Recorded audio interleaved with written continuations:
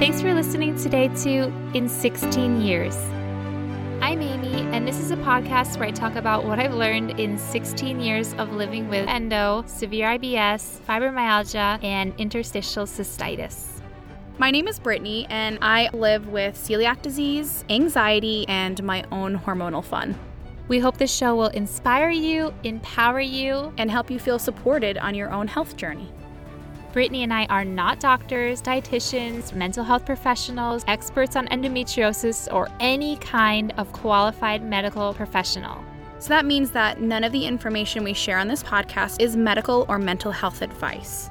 If you get inspired by something we say, always consult your qualified medical professional first before making any changes.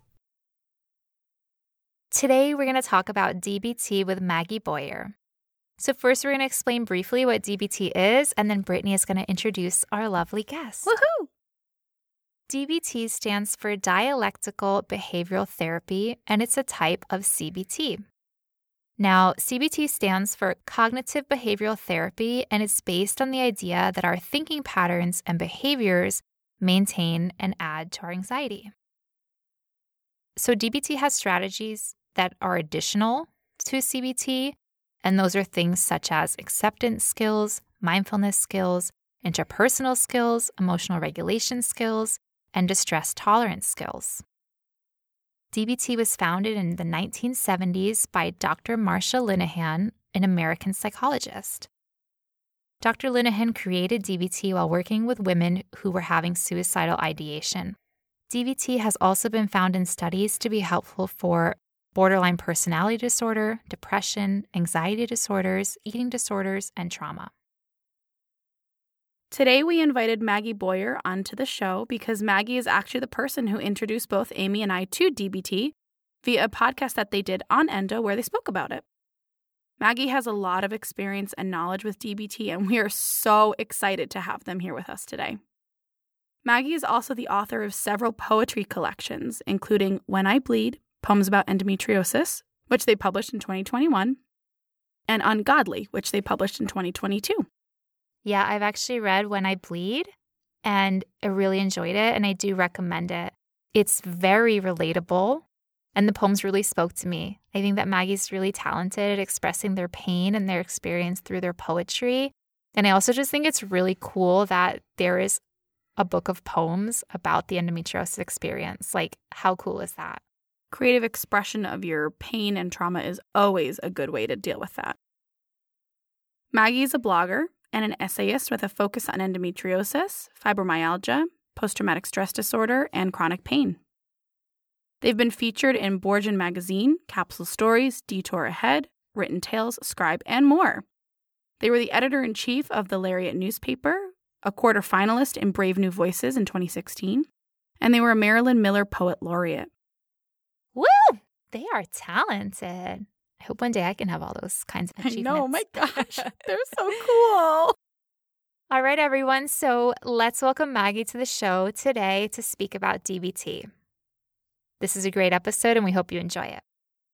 Hi, everyone. Welcome to the show today. Today, we're here with Maggie to talk about DBT, which we are so excited about. We're just going to go ahead and introduce ourselves first. My name is Amy, and my pronouns are she, her. Hi, everyone. It's Brittany, and my pronouns are she, they. And it's Maggie, and my pronouns are they, them. First, thank you for having me on because I'm such a fan of the show and have been for a really long time. So I'm very happy to be here. I'm also a huge fan of DBT, so I'm very happy to talk about DBT.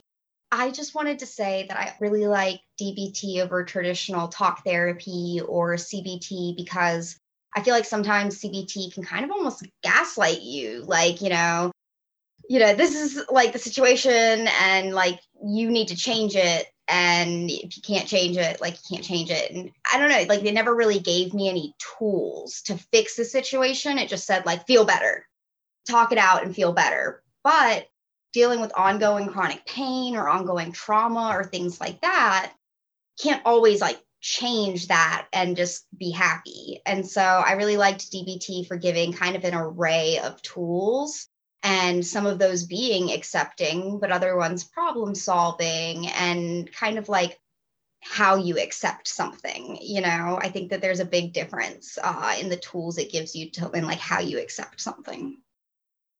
So Maggie, I'd love to know more about what drew you to DBT and what kind of got you started on investigating and learning more about it, and what your favorite things are about it. You touched on it a little bit, but I'd love to know more.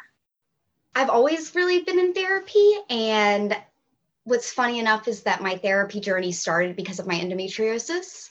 I think many of us probably have similar experience of, going to the doctor, going to the GI, going to the emergency room, and all of those things, and nothing coming back. And then them saying, it's psychiatric, go to therapy. And that was, I think, the problem with CBT for me, is because I was going to CBT while undiagnosed. And it didn't really ever help me get any further towards a diagnosis or towards dealing with my pain. And once I went to college and I kind of switched care, I found that I really wanted to treat my trauma specifically. So I did find trauma-informed therapy. I included DBT and brain spotting. Brain spotting is like a bit more into the EMDR, eye movement therapy, and kind of processing trauma. But DBT also gave me a lot of the tools it took to get my endo diagnosis, acknowledging where in my body I was feeling physical sensations, mindfulness of my body, but then also not getting stuck in my body. I think that was something that really drew me to DBT, was that like I didn't have to be stuck in a painful body to be mindful. Maggie, I love that one of the things that attracted you to DBT is the fact that it could teach you tools, because I think that tools are really important. And with the right tools, we can really grow and blossom and just come into having a better experience with our lives. So I'd love to talk about some of the tools that a person can learn through DBT. DBT teaches strategies like acceptance skills, mindfulness skills, interpersonal skills, emotional regulation skills, and distress tolerance skills. I think it'd be really nice to start with acceptance, because acceptance skills are some of the hardest skills to learn, to practice, to maybe even understand what acceptance means to us. So I'd love to ask you, Maggie, what does acceptance mean to you? A great question. And one, if you haven't checked out Amy's book yet, you should, because it's really helpful about acceptance. So shamelessly plug so that she doesn't have to, because she probably won't. It's amazing though. But going into acceptance, I feel like there's such a difference between like acceptance and radical acceptance, which is a DBT skill. And acceptance can be more passive. Like, I don't know, not to be controversial, but like looking at the pandemic, a lot of people have accepted that it exists and believe it and the science and things like that, but they maybe aren't taking the like active tools that really accepting it needs, like wearing a mask or getting vaccinated or this, that, or the other. But radical acceptance is being like, okay, this is the situation we're in. I'm going to use the tools available to me and then just deal with the emotions from there and just accept what I'm dealing with. I think it takes a lot of work to radically accept. Like, it's not something that's passive. It's not something that's resigned. It's like saying, okay, I'm going to do the work to take these deep breaths to say, this is the situation. I'm going to look at the facts. I'm going to look at how I feel about it.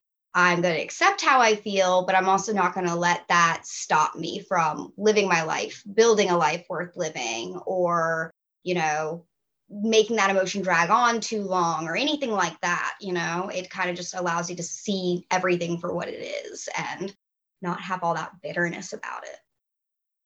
Yeah, something that I love about acceptance that I've found for myself is that acceptance can actually help me lead to making changes in my life. I found that with acceptance and with acknowledging that this is how things are right now, acknowledging without judging that, it really helps me say, as you said, this is how things are, and just radically accept this is how things are.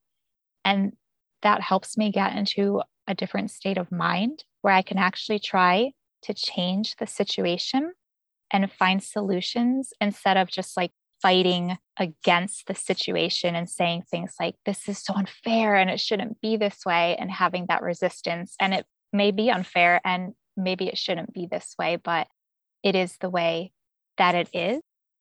And so I find in my own case with acceptance, it helps me work through these emotions and judgments about the situation that are preventing me from finding a solution, that are preventing me from taking steps to change the situation. I love all that. Talking about acceptance, it's like when I realized I had endo and I realized, or chronic pain and all these things going on, that was what had been causing, my absenteeism at work and having brain fog and difficulty sleeping and all of these things. And I mean, just 1,000 other things. Instead of ignoring that or saying, this is reality, everybody feels this way, I said, this is reality. I don't like how I feel. It's not good to feel this way. It's not good to be sick every day, to not be able to hold down food. It's not good, but that is reality. And I don't like that reality. So what steps do I need to take to change that reality? So instead of just like wallowing in the pain or disassociating from the pain, I took steps to, go to doctors, get second opinions, fight for what I needed and what path I really felt like I should go down, which was excision for me. A common phrase that I've been hearing come up is talking about using acceptance to propel yourself forward into making change. And I think one of the things that we struggle with when talking about acceptance is understanding the difference between what acceptance is and what resignation is, or resigning ourselves to what we're dealing with. So Maggie, I'd love to hear from you a little bit more about your understanding of the difference between accepting and resigning. You have to use a lot of different skills to accept, and that's why it's not passive. That's why it's not resignation, because when you resign, you're not really using those skills. You're just saying, oh, okay, I'm just going to wallow in it. And something DBT taught me is that there's pain and non-acceptance, and that's what creates suffering, versus pain and acceptance. And that can create change, and it's just pain, and you can survive pain, and it's not this suffering, And so I think you realize that and you say, okay, let me check the facts, see what the situation is. What is the reality? What are all of my options? And there's usually 4 main options, which Amy has kind of already hit on, which is solving the problem or feeling better about the problem through emotion regulation, tolerating the problem and accepting your emotions around that problem, which is kind of what I was saying of accepting that you're in pain and that you don't like it and that you need to change it, or not changing anything and being miserable. And so you have those 4 options. And when you really look at them, it often prompts me to want to go and try and make those changes and get to the most optimal. I think Amy and I've talked about before, I think optimal health versus like good health or something like that.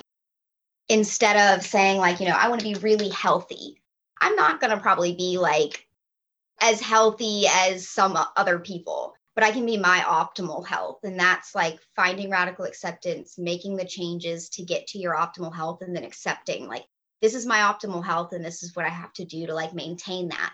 That's not resigning. Resigning is oh, I'm going to lay here and I'm not going to do my stretches because I'm sad that I'm in pain. And of course, there's going to be some nights you resign, but then you got to radically accept you did that last night and get back on the ball the next day, I love the equation that you brought up, which was pain plus non-acceptance equals suffering, and pain plus acceptance equals pain.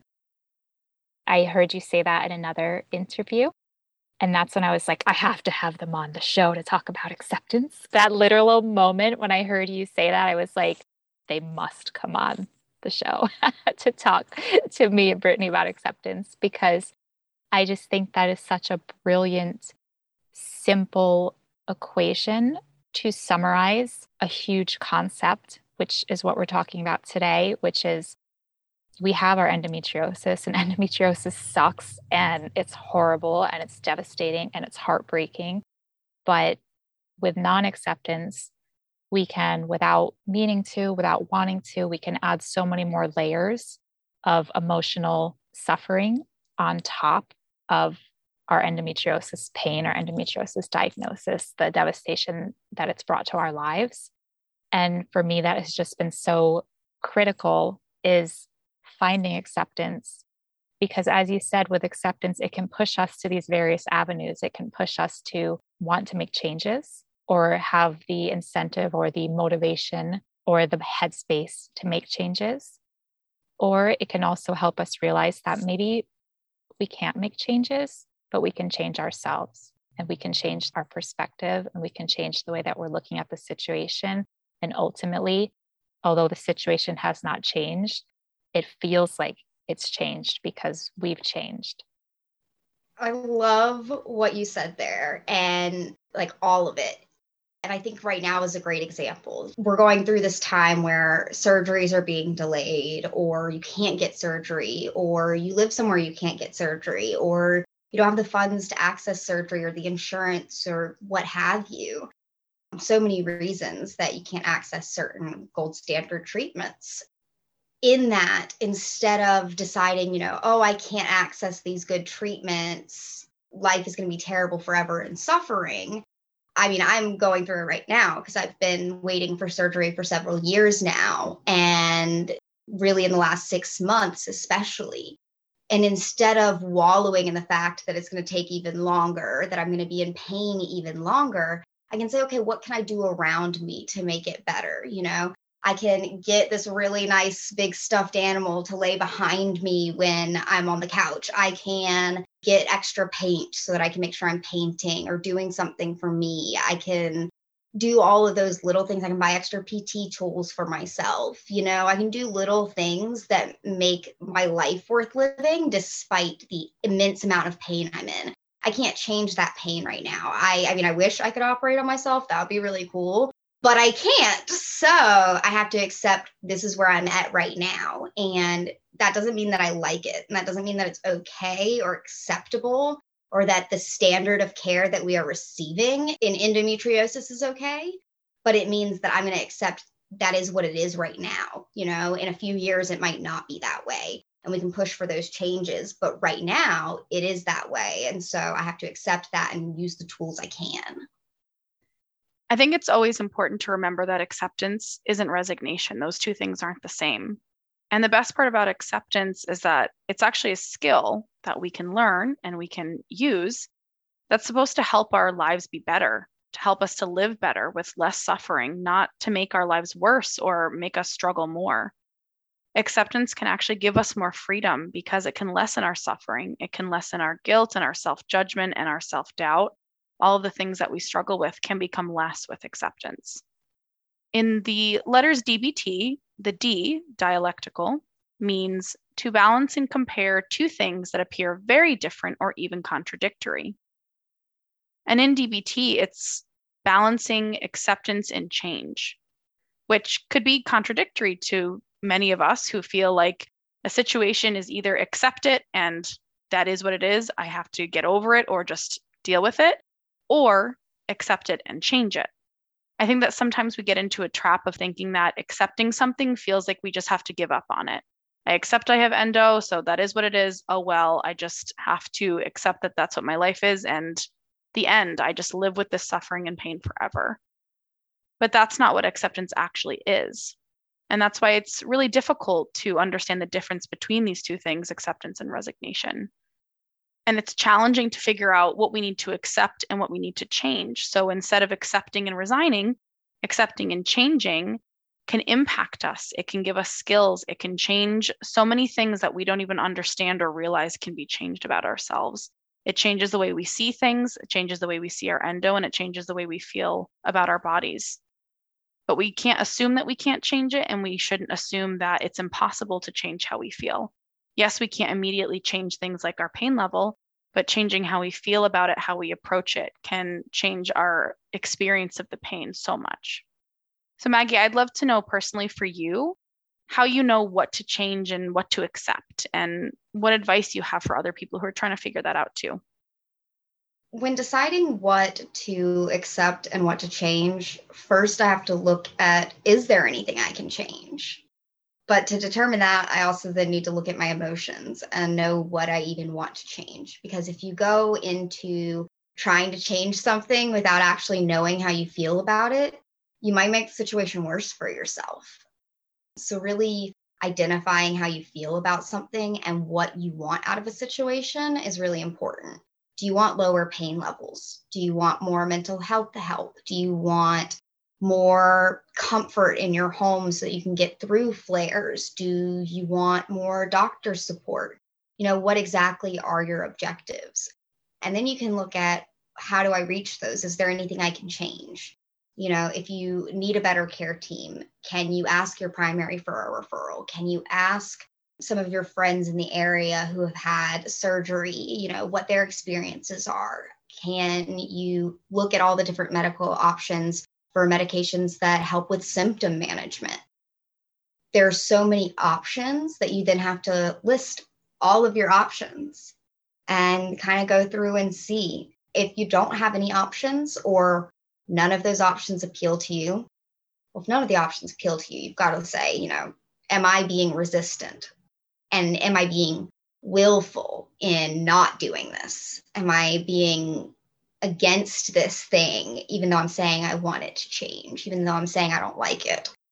Because sometimes making those changes are difficult, Talking about endometriosis care, it's difficult to decide to go on some of these drugs, or it's difficult to decide to go get a pretty major surgery. It's difficult to decide to spend money on your health that you might not have. It's difficult to make all of those decisions. And so you have to look and say, are these decisions possible? Are there things standing in the way of me making these decisions that I can help? And if there are just roadblocks ahead, then how do you accept? And if you've come up with an action plan, I think this one's really important, especially right now when we're dealing with delayed care. If you've come up with a solution, but you're going to be waiting for that solution, acceptance within that time period can be really important. I think that that's not really talked about enough. I can accept that I'm going to be in pain until I can get care. But I can also say to myself, you've done everything you can. You have appointments scheduled. You have called these doctors. You've made follow-ups. You've done this, that, or the other. And that's all you can do right now. Accept where you're at. And that kind of leads into some other skills we're going to talk about, like mindfulness and distraction and ways to cope in that time period in between, and using those tools for acceptance. Maggie, I think everything that you've said is so brilliant and so on point about how we can make that balance between change and acceptance, and how we can find what we want to change and what we feel is important to change, and we can work towards those changes. But at the same time, we also likely will need to employ acceptance, and potentially patience while we are waiting for the changes to happen. Acceptance if we are trying to make the changes and the changes that we want to make are not going through and the change isn't happening.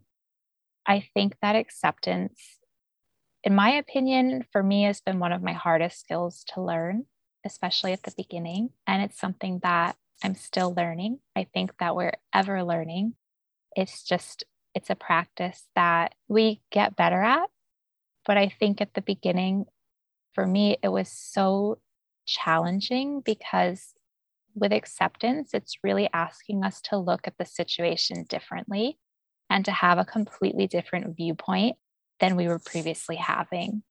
Because, as you were saying, with this situation, we don't want that situation. We're really enraged about the situation. We don't want to have endometriosis. We think endometriosis is horrible because it is horrible and it's devastating. And trying to accept that we have endometriosis, it's almost like it goes against every bone in our body to be like, I have this horrible, incurable disease that is ravaging my life, that has taken away so much from me, but I am supposed to accept that I have it. And it almost feels like that resigning and that giving up. With acceptance, I think oftentimes when we're struggling to accept, it's because it's a really difficult situation. You know, we don't typically struggle to accept something great like, oh my God, you won the lottery. And you're like, oh no, I don't want to win the lottery. You know, you're like, yeah, I won the lottery. Cool, wonderful. And you accepted that in like 2 seconds.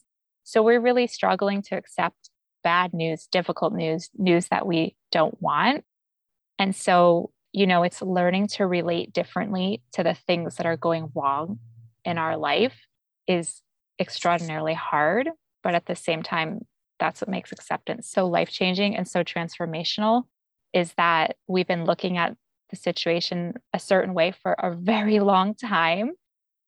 And now we're looking at the situation in a different way that previously we felt was impossible to look at the situation in a different way. Maggie, what about you? What do you think is most difficult about practicing acceptance? I think it's about not being bitter. I tend to be like, oh, okay, I can accept that this is reality, but I still want to be bitter about it. I still want to be mad about it. And yes, that's fair. It's fair to have moments where you're angry that you have endo. And it's okay that those moments will probably happen for the rest of your life. But getting stuck in those moments, I think, is the difficult part, getting out of those moments. Because, yeah, it's easy to want to be angry. And you just have to allow that anger to not take over and be the main emotion you feel. I also think the other hardest part is when you're faced with making changes that you really don't want to make. I know you've had massive diet changes with your mast cell activation syndrome and things like that. And you were like, I liked my diet. Like I liked, you know, my endometriosis, quote unquote, diet. You know, I felt like I was in my groove and I'd accepted that this is how I was eating. And now I've got to change that again. And I don't want to. And I feel that because I was eating gluten for a short period of time for some tests. So now I've got to go back to no gluten. And I'm like, I want bread tonight.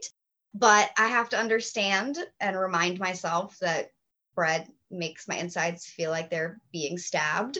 And maybe I should try and avoid it and accept that that's how I have to live. But, you know, so that's an easy, silly example, of course. But you know, it can be hard to make changes you don't want to make in any way.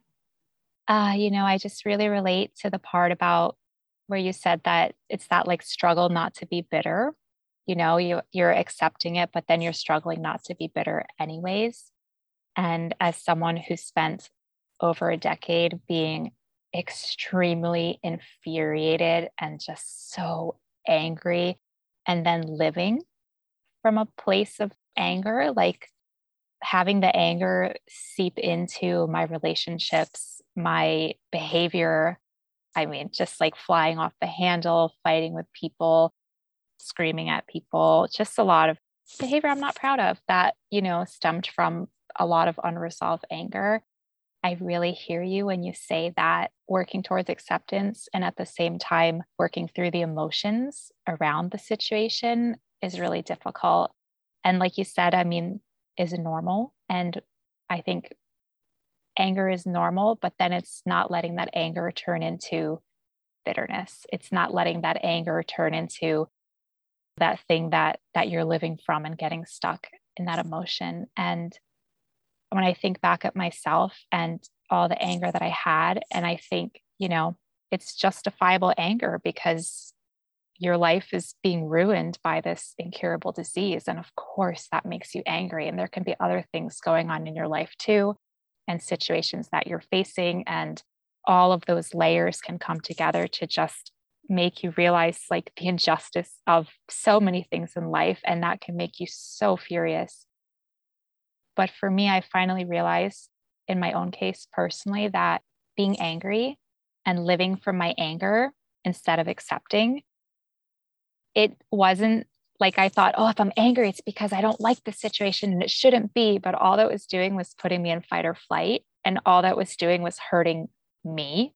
And, you know, because I was so tense all the time, it was causing me more leg pain. It was affecting my ability to digest my food because I wasn't in rest and digest. I was in fight or flight.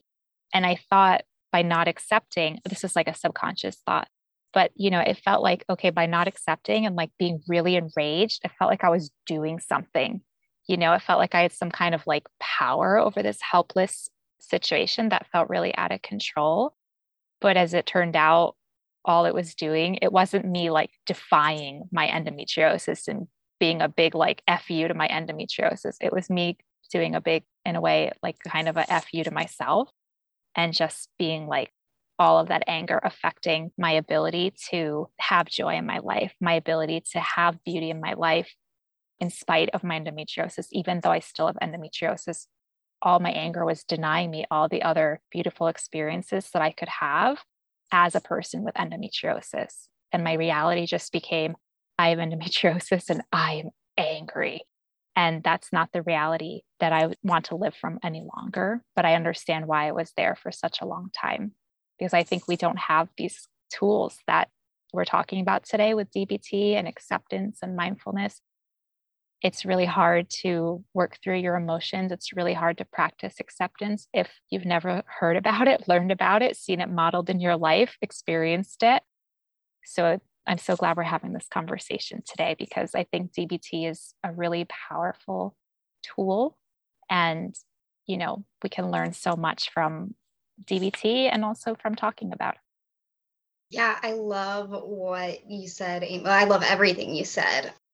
And it really made me think about how, honestly, to get to this place that you're at now, you didn't just have to accept your endo. You had to accept why you were so angry, that you were so angry.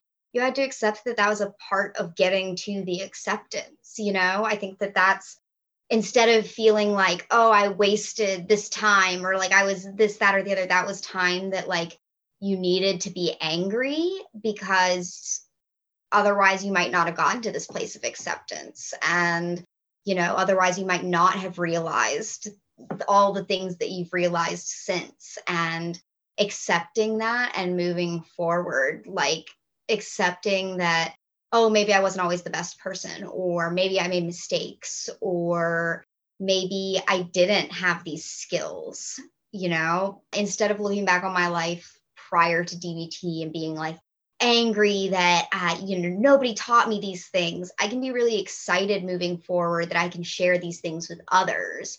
And I heard so much of that similar vein from how you were talking about your angry time. And that's the beauty of acceptance. Instead of being angry that you were angry for so long, you're able to just accept that you were angry. Something I've been noticing when both of you are talking about acceptance is these common phrases that you seem to use for yourselves. And I think that's really wonderful, because common phrases or sayings that we hold true for ourselves, that we repeat back to ourselves, can become part of who we are and can become part of how we think. That's how our brains work. So saying things like, this is how it is, but what can I do to change it? Or I can't change what's already happened, but I can change what I'm going to do next. Or I can't fight the past, but I can fight for a better future. These phrases that we use to talk to ourselves can become a reality. So I'd love to know, Maggie, if you have any phrases or sayings like that you use when you're trying to refocus your reality, or you're struggling with a really strong state of non-acceptance. Yeah, I have used ones like, I don't have to like what happened. It happened and it led here, and I must move forward, because it acknowledges that you don't have to like endo. You don't have to like what you went through. Another one is, I can face these emotions and get through them. I never liked the fake it until you make it. I say face it until you make it. And then another skill that's less of a mantra and more of an action is open hands and half smiles. And it's just a very simple meditation where you have your palms up and open to receiving gratitude, and you put on a half smile. It's kind of like how laughing for a minute or something is supposed to be really good for your health and things. Putting on that half smile can allow you to start to maybe try on happiness and see how it would feel to be happy in that moment right then. And once you start to feel happy, it's kind of hard to want to not feel happy and continue that feeling. And so it allows you to just kind of like move forward into that gratitude space. I love those. Thank you for sharing those. And I think it's important for all of us to find phrases like that for ourselves because when we're in those moments where we really don't want to accept what's happening, it's easy to fall back into those phrases of, my life is suffering, this pain is never going to end, this is terrible. And while those things can be true, they don't help us to move to the next phase. So trying to forge some phrases for yourself is a really great and useful tool that we can all keep to make sure that we're refocusing ourselves in those moments. So now let's move on to the second set of skills that we mentioned in the beginning, and that's the mindfulness skill set. So mindfulness is when we are practicing being present in the moment with ourselves without judging what's happening around us or in our own minds. So I'd love to open with a question to you, Maggie, about mindfulness and how does it help with our emotions and our emotional regulation? So I saw a really cool graph recently, and you guys will have to look it up, but it's basically like showing on infrared where emotions live in the body. And so when you feel anger, like which part of your bodies activate and things. And I think that was a really important part of understanding how to regulate my emotions, was just understanding what my emotions were. Was I angry, or was I jealous, or was I feeling shame? Because sometimes we can confuse those things. And understanding and naming my emotion and doing that non-judgmentally and determining what action urges I had from that then, because each emotion pushes us towards action, even if it doesn't control us. And as you get more skilled with emotion regulation, you start to say, okay, this is what my emotion wants me to do. What should I really do? Because sometimes they don't match, sometimes they don't match. You could be angry and you want to yell at somebody, but in reality, to fix the problem, you might need to walk away for 10 minutes and calm down, or you might need to have a really calm, cool, collected conversation to get to the root of the issue instead of yelling, even though that's what your anger wants you to do. So I think that was a really important part. And that also got me to really understand my body mind and the body mind connection in general. Understanding how my emotions were activating me physically and mentally, and how much all of that was connected. Mindfulness has been really important to me to see the facts. And I know that's something that Maggie has said multiple times throughout this episode, is trying to see the facts. And I've learned for myself that the objective facts that are as they are oftentimes not the quote unquote facts that I have in my mind, because in my mind, the objective facts about a situation have become mixed with a story that I'm telling myself about the situation. They've become mixed with my beliefs, my stories, my thoughts, my emotions about the situation. And for me, mindfulness has been really helpful because it actually helps me separate myself from the judgments that I'm having about the situation and from my emotions, so that I can actually see the facts objectively and then take action from those facts and not take action from my emotions, which is also what Maggie was just saying. When I heard you speak, Maggie, I was thinking about how you're right, that how our emotions, they really propel us to action. And oftentimes in the heat of an emotion, if something happens, if I don't wait, like if I'm angry and I don't cool off, or if I just react from the emotion that instantly arises, then I react in a way that I don't want to, instead of pausing and then actually responding. So not reacting, but responding intentionally to the situation. So I'd love if we could all share a little bit about techniques that help us to be more mindful, or techniques that help us separate ourselves from our emotions or from our thoughts. Something that really helps me is to label my emotions and label my thoughts, because oftentimes I don't know what I'm feeling. I'm just feeling like this big, overwhelming mess of feelings. And I'm having a lot of feelings in my body. Maybe I'm feeling hot, my cheeks are flushed, or my hands are tensed, or I'm feeling cold, or my jaw's tight. And then in terms of my emotions or in terms of my thoughts, like my thoughts are running, I'm ruminating, I'm, worrying nonstop. So for me, something that's helped me be more mindful in my day to day life is when I'm in a situation like this, or I'm just feeling overwhelmed, is just to take a minute and to label what I'm feeling. So to take a minute and assess, like, okay, I'm feeling angry, or I'm feeling panic, or in this moment, I am catastrophizing and I'm going to the worst case scenario. And I think that just really helps me get a layer of separation, to try to separate me from my emotions, to separate me from the judgments. That's another one I love to use, is judging, right? That's something I think that I do a lot, or criticizing, self-deprecating. So I try to really just take what I'm doing or what I'm feeling and say, like, okay, here I am and I'm doing X. Here I am and I'm here. And also panic is here. Worry is here, but I'm not panic. I'm not worry. What about you, Maggie? What is the way that you practice mindfulness, or that you use to separate yourself from your thoughts or the situation around you? First of all, I loved your mantras, like the way you separate yourself and you're like, I'm here with this emotion. That's really cool. I like to think of emotions kind of like guests in your home, and it's like they're welcome, but you're also have the power to kick them out anytime you want. And that's really important.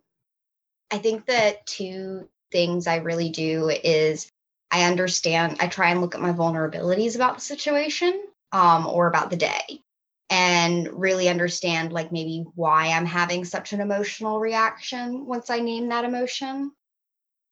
If I've had a really rough day and then somebody says something that isn't really that offensive, but like could be taken the wrong way, I probably will take it the wrong way if I've had a bad day. And so recognizing, what else in my day and really describing all my vulnerabilities, the actual situation, the facts of the situation, which, like you said, are often different than that initial thought you have. So I think separating myself from that initial thought is that really important step in this, like saying, okay, this is my initial thought, but why am I having that thought?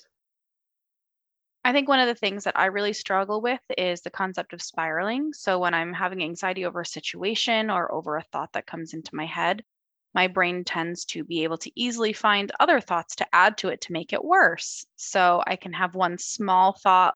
It could be a completely innocuous thought or tiny thought that really isn't that consequential, but my brain will add a thought to it that makes it worse or makes it scarier or makes it more difficult.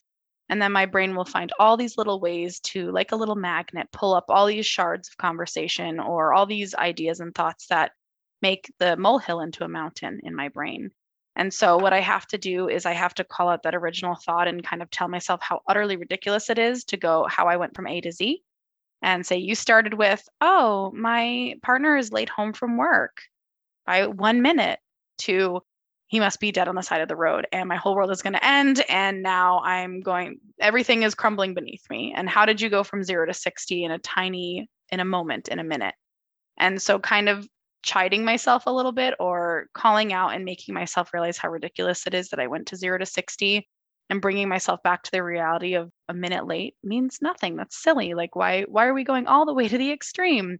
Is something that I have to practice a lot, because my brain likes to do that, likes to spiral out of control if I let it, if I don't get a handle on it and bring myself back to the present moment. Brittany, I love that you have learned the ability to laugh at yourself, and to take what your brain does in stride and say to yourself, okay, brain, I know where you're going with this. You've done this before. I had this tiny little molehill, and now I'm constructing an enormous mountain out of nothing.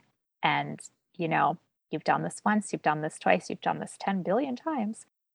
And I love that you have that ability now to recognize that your brain does this, that you do this, and to take that and just kind of laugh about it and be like, Brittany, what are you doing? Like, what are you doing? And I think that a really important aspect of looking at ourselves, of looking at the ways that we react instead of respond, looking at our thought patterns, at our habits, at our conditioning that, we're trying to change, I think a really important aspect of that is having self-compassion, because I think there's a huge difference between like laughing at yourself and being like, oh my gosh, here I go again from 0 to 60. He's 1 minute late. And there I am imagining, calling his mom, making funeral arrangements. And you're like, wow, you're a bit ridiculous. Like, calm down. But there's a difference between saying, like, haha, you're ridiculous, and being like, what the heck is wrong with you? Why are you going from 0 to 60 again? This is unbelievable. And having all of that self-criticism, because then that brings in another layer of emotional pain and of suffering, which doesn't help at all. And I think it can be really hard to show ourselves self-compassion, especially if no one has ever showed it to us before. And some of the first times that we practice self-compassion, it can feel really uncomfortable if we aren't used to talking to ourselves with gentleness and kindness. It can feel really weird and uncomfortable and just like, no, ew, this is wrong. And you want to fall back into that pattern of self-criticism. Maggie, I'd love for you to talk a little bit about how you have found self-compassion to be helpful while doing DBT and practicing acceptance and emotional regulation. Acceptance and self-compassion particularly was something that was really hard to develop. Because like you said, when you're not taught that, when you're not shown that, how do you give that? I started to try to look at my life or the situations I was in or had been in as if it were happening to somebody else or to a friend of mine. And once I started to, look at it that way and more with the facts and objectively, I stopped wanting to give the compassion to someone else. And I really actually wanted to give that compassion to myself. I started looking at it, I was like, I would give this compassion to a friend. So like, why am I holding it back from myself? And it made me all the more eager to give that self-compassion to myself once I realized that I would give it in tenfold to a friend without a second hesitation. And I think that looking at yourself and saying like, I survived these things that somebody else may not have survived. I did these incredible things and I deserve a self-hug. I deserve a little bit of love today. I deserve, like you said, if somebody's never given you compassion, if people didn't give you hugs when you were a kid or something, give yourself a hug and really give yourself that compassion that you didn't have specifically. And that compassion you would give to a friend, give that like in tenfold to yourself. I also wanted to mention something that's not quite DBT, but that goes in line with all of this stuff. I recently started doing parts work, and that is looking at the different parts of ourselves, quote unquote. And that's the different things we embody in our mind. I don't know if you've seen the movie Inside Out, but it's basically kind of like that, and how you have these parts that are created at different times in your life and by different experiences. And they harbor that experience and they harbor that emotion and that role that they played in your life. And they continue to do that in your head. Inside Out, it's like a little thing going on in her head with like 5 different characters or emotions, kind of taking the reins. We have parts in ourselves that sometimes take the reins and stuff. And learning to have compassion for those parts has been the biggest part of self-compassion that has like made the most difference for me. So we talk about books later at the end, and there's a book on that I'll definitely recommend. I like what you've said about the parts and these different parts of ourselves. And I think for me, self-compassion also has come back to kind of what we're talking about today with acceptance and DBT, is that balance of self-compassion and change.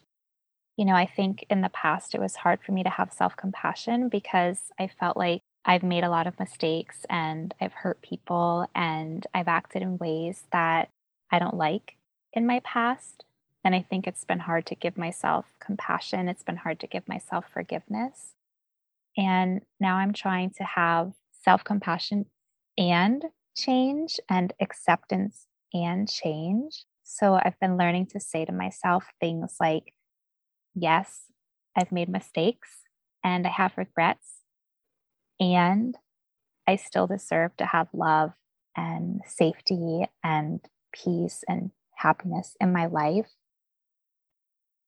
Yes, I don't like everything from my past, but I can accept my past. And at the same time, I can work to have a better future with better behavior, better coping mechanisms, less self destructive behaviors. So for me, I think a big part of self compassion has been, I can give myself that hug and say, it's okay that you've acted this way, or no one's perfect. And I will also strive to do better. So for me, it's like, again, what we've been saying about, how acceptance isn't resignation, and the same thing, like in the terms of self-compassion. For me, it's like self-compassion doesn't mean that I love the way that I've acted and I've loved everything that I've done in my past or even like right in this present moment, but I can just say like, I'm doing my best and I will keep learning and improving so I can do better. One of the most important parts of having compassion for ourselves is being able to treat ourselves well and being able to do things for ourselves that we want to do and honoring what we want to do rather than what we may feel an impulse to do or what we may have done in the past. And there's a skill that goes along with this, and it's essentially distracting yourself from what you're feeling at the current moment in order to take a step back and calm down and center yourself to use a healthy coping mechanism instead of acting on impulse or doing something that you may have previously done that you no longer want to do, or acting in a way that causes you to avoid what you're feeling rather than distract yourself momentarily to then deal with the feeling. So to go further in on the concept of avoidance, what distraction isn't avoiding what you're feeling. It's not doing something to not feel your feelings or to put them away for later, a little bit later, but not a long time later. We're not talking bottle them up here. What distraction is taking that pause to gather yourself and gather your thoughts. When we're dealing with strong emotions, or we're dealing with pain, or we're dealing with a feeling that comes up suddenly, or a feeling that is from trauma or a deep emotional place, it can be very overwhelming. And those overwhelming feelings can cause us to respond in ways that we don't want to, or ways that we have responded in the past that are destructive or can harm us or are painful to us. That emotional driven behavior that's rash or drastic or unhealthy or can cause us harm has unwanted consequences on top of being a behavior that we don't want. They can make us feel worse. They can make us judge ourselves. They can make us feel guilty or feel shame. And adding that to whatever experience or situation we're dealing with can just put us in a position where it's even harder for us to then move into the phase of acceptance. So with distraction and self-soothing, it's about finding techniques and behaviors that we can rely on that aren't unhealthy, that aren't self-destructive, and that we want to do and that we feel good about doing. So we could have a coping mechanism like when we're experiencing a strong emotion, in order to numb ourselves or to avoid dealing with the emotion, we may do something like spending money, overspending money, going shopping or online shopping. This could be something that we do to distract ourselves, and not in the good way, to distract ourselves in order to avoid the feeling. Or we could use it to distract ourselves for a temporary amount of time with no intent on dealing with the feeling. And then when it comes back stronger because we have been ignoring it. Or we utilize that coping mechanism of overspending, and then the next morning we wake up and we've realized that we spent our entire paycheck and now we can't pay rent, or we can't pay our bills, or none of the things that we bought were things that we actually wanted. And now we have to deal with the self-judgment and the self-criticism and the shame that can come as a result of an unhealthy coping mechanism. So finding mechanisms to default to that don't harm us in any way, either mentally, physically, or financially, that's important to find. So Maggie, I'd love to know some distraction techniques that have been helpful for you and how you use them and what the benefits have been for you. Yeah, and I love what you said about it not being something unhealthy or maladaptive. It's kind of like acceptance versus resignation. It's that whole not doing something that's going to hurt you and only doing something that's going to add to your day and to your life. I use distraction whenever I'm too far out of my window of tolerance, which is the good place to live with your emotions, because if you get above your window of tolerance, personally for me, it's like screaming, yelling, uncontrolled emotion, just all of those bad things come up, being reckless and just those kinds of things. And then there's being below your window of tolerance, and that's being disassociated, depressed, laying in bed all day. And those are examples for me personally. So distraction is a good one to use to keep you in your window of tolerance, like any good crisis skill. It also is really good when you have pain. I think that distraction can be a great one. It's really good to distract yourself. Like right now, I'm waiting on excision surgery. And if I'm in certain types of pain, to distract myself, I will put on some nice yoga and stretch or go on a walk or do cooking, which is my favorite mindful activity. Just love smelling the spices and tasting things and doing stuff like that. But if I'm in other types of pain, really high pain, then I'm going to medicate and put on some reality TV and pet my cats and, check on my internet friends and do those kinds of things to distract myself, less movement-based things. And so I think it's about finding emergency distraction tools that are going to be healthy for you and that aren't going to be just ignoring the pain. I said I had problem solved. I already had a plan for my treatment of my endometriosis. So the distraction is what's helping me get to that plan and get through the time waiting for that plan. It's kind of like if something really triggering comes up and you have therapy in 2 days, you don't have to try and problem solve it on your own if it keeps overactivating you and getting you really overwhelmed or anxious or something. You can distract yourself and deal with it with your therapist. But like Brittany was saying, it's not about just shoving it down and making it disappear and never thinking about it again. It's really about making sure you just stay within your window and that you are dealing with it in an appropriate time and manner and not over worrying about it. I'm a perfectionist, and so I tend to go a little bit too hard and research for too many hours, like my endo stuff. Like I'll sit and I'll be researching, and my therapist says, it's just like a regular job. You need days off. You need time off. You need to distract yourself sometimes. So it's not all negative, but it's also not avoiding dealing with an issue. But doing things that make you feel good and add to your life. So I really like what you said, Maggie, about being in the window of tolerance, like your window to be able to effectively deal with the situation before you. I've never heard it phrased that way, but I really like it. To my mind, it comes like you have this threshold, and when you're over the threshold, like I can see myself being in a state of panic, fear, overwhelm. And when I'm having those kinds of emotions, natural emotions, of course, to very difficult situations, I'm not able to think clearly. I'm not able to take the steps that I want to take. I'm more apt to turn to my unhealthy coping mechanisms, which, as Brittany didn't mean to call me out, but did, I am a retail therapy. That is how I primarily have dealt in the past, and getting really angry and just like screaming at people, but also like the pull to shop when I feel sad or when I feel overwhelmed is really, really strong.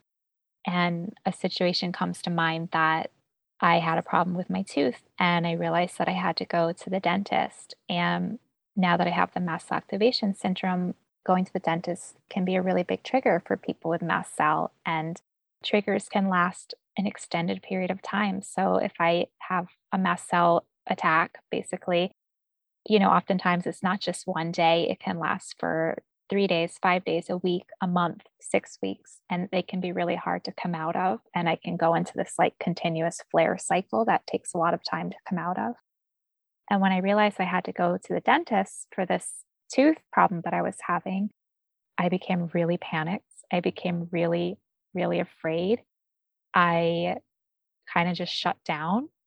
And I also just really wanted to go on Amazon and buy home goods. I really was like, I need a new rug, I need curtains.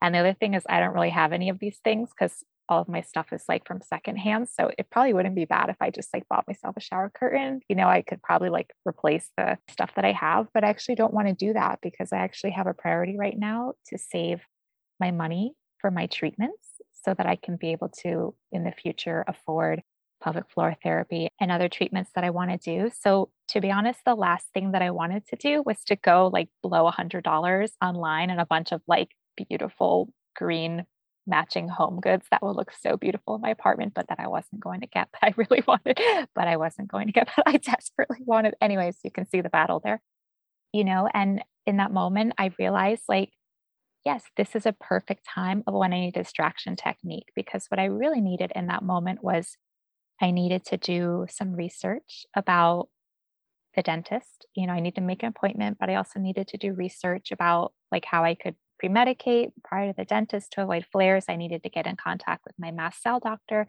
There was a whole bunch of things that I actually needed to do to be prepared for the appointment, but I was so overwhelmed and so just like emotionally upset that I couldn't handle any of that. And all I wanted to do was turn to destructive coping mechanisms like retail therapy that were only going to shovel me deeper into feeling like garbage, because as soon as I went and I blew my money, spent my money on beautiful like rugs in my bathroom, bath mats and things, yeah, I'd feel happy for a few minutes, but then I would be angry at myself and disappointed and like, oh, why couldn't you control yourself, and the guilt and the shame. And, and then I have another problem because it would arrive and I'd have to, send it back and pay it. And anyways, you can see how having an unhealthy coping mechanism or not having something healthy that I could turn towards in a moment of crisis could just push me deeper into my suffering. I am proud to say that I did not order anything on Amazon. I went into the closet, which I like to hang out in the closet. I brought a kitty with me. I put on a candle. I brought a fluffy blanket and I got some really relaxing music, and I just cried and cried for like 3 hours, just about how unfair everything was. And I just said, today you cry, tomorrow you deal with it. And yeah, and that, was my, I guess, distraction technique. It doesn't seem like I was distracting myself, I guess, because I was like crying and stuff, but I was distracting myself from the emotional impulse, like the destructive urge to shop or like to eat or to do things that I didn't want to do. I was like, crying is good for me. Crying is therapeutic. Like crying is being with my emotions. For me, learning to have better coping mechanisms that I can turn to, whether that be crying, whether that would be taking a walk, whether that's coloring or cooking or just watching a movie or something.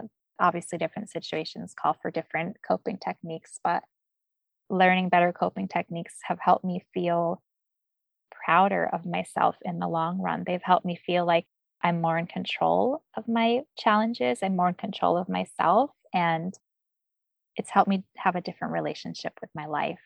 And I think that's really important because when we have endometriosis, we have chronic illness, life is so challenging. And just even feeling like I am handling it well, and better than I've handled it in the past. And I can see that growth, and that just makes me feel really proud.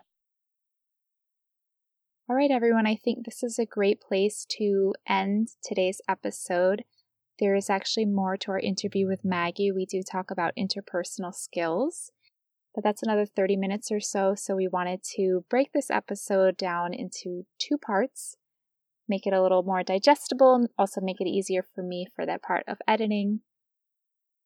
So we really want to thank you for listening today. We want to thank Maggie for coming on the show. We are really enjoying our chat with them, and we've been learning so much, and we cannot wait to come back with part 2 in the next episode to talk more with Maggie about interpersonal skills. Thank you so much for listening, and you can find links in today's show notes to find Maggie on social media, to find Maggie's books. And like I said, we'll be back next week with more.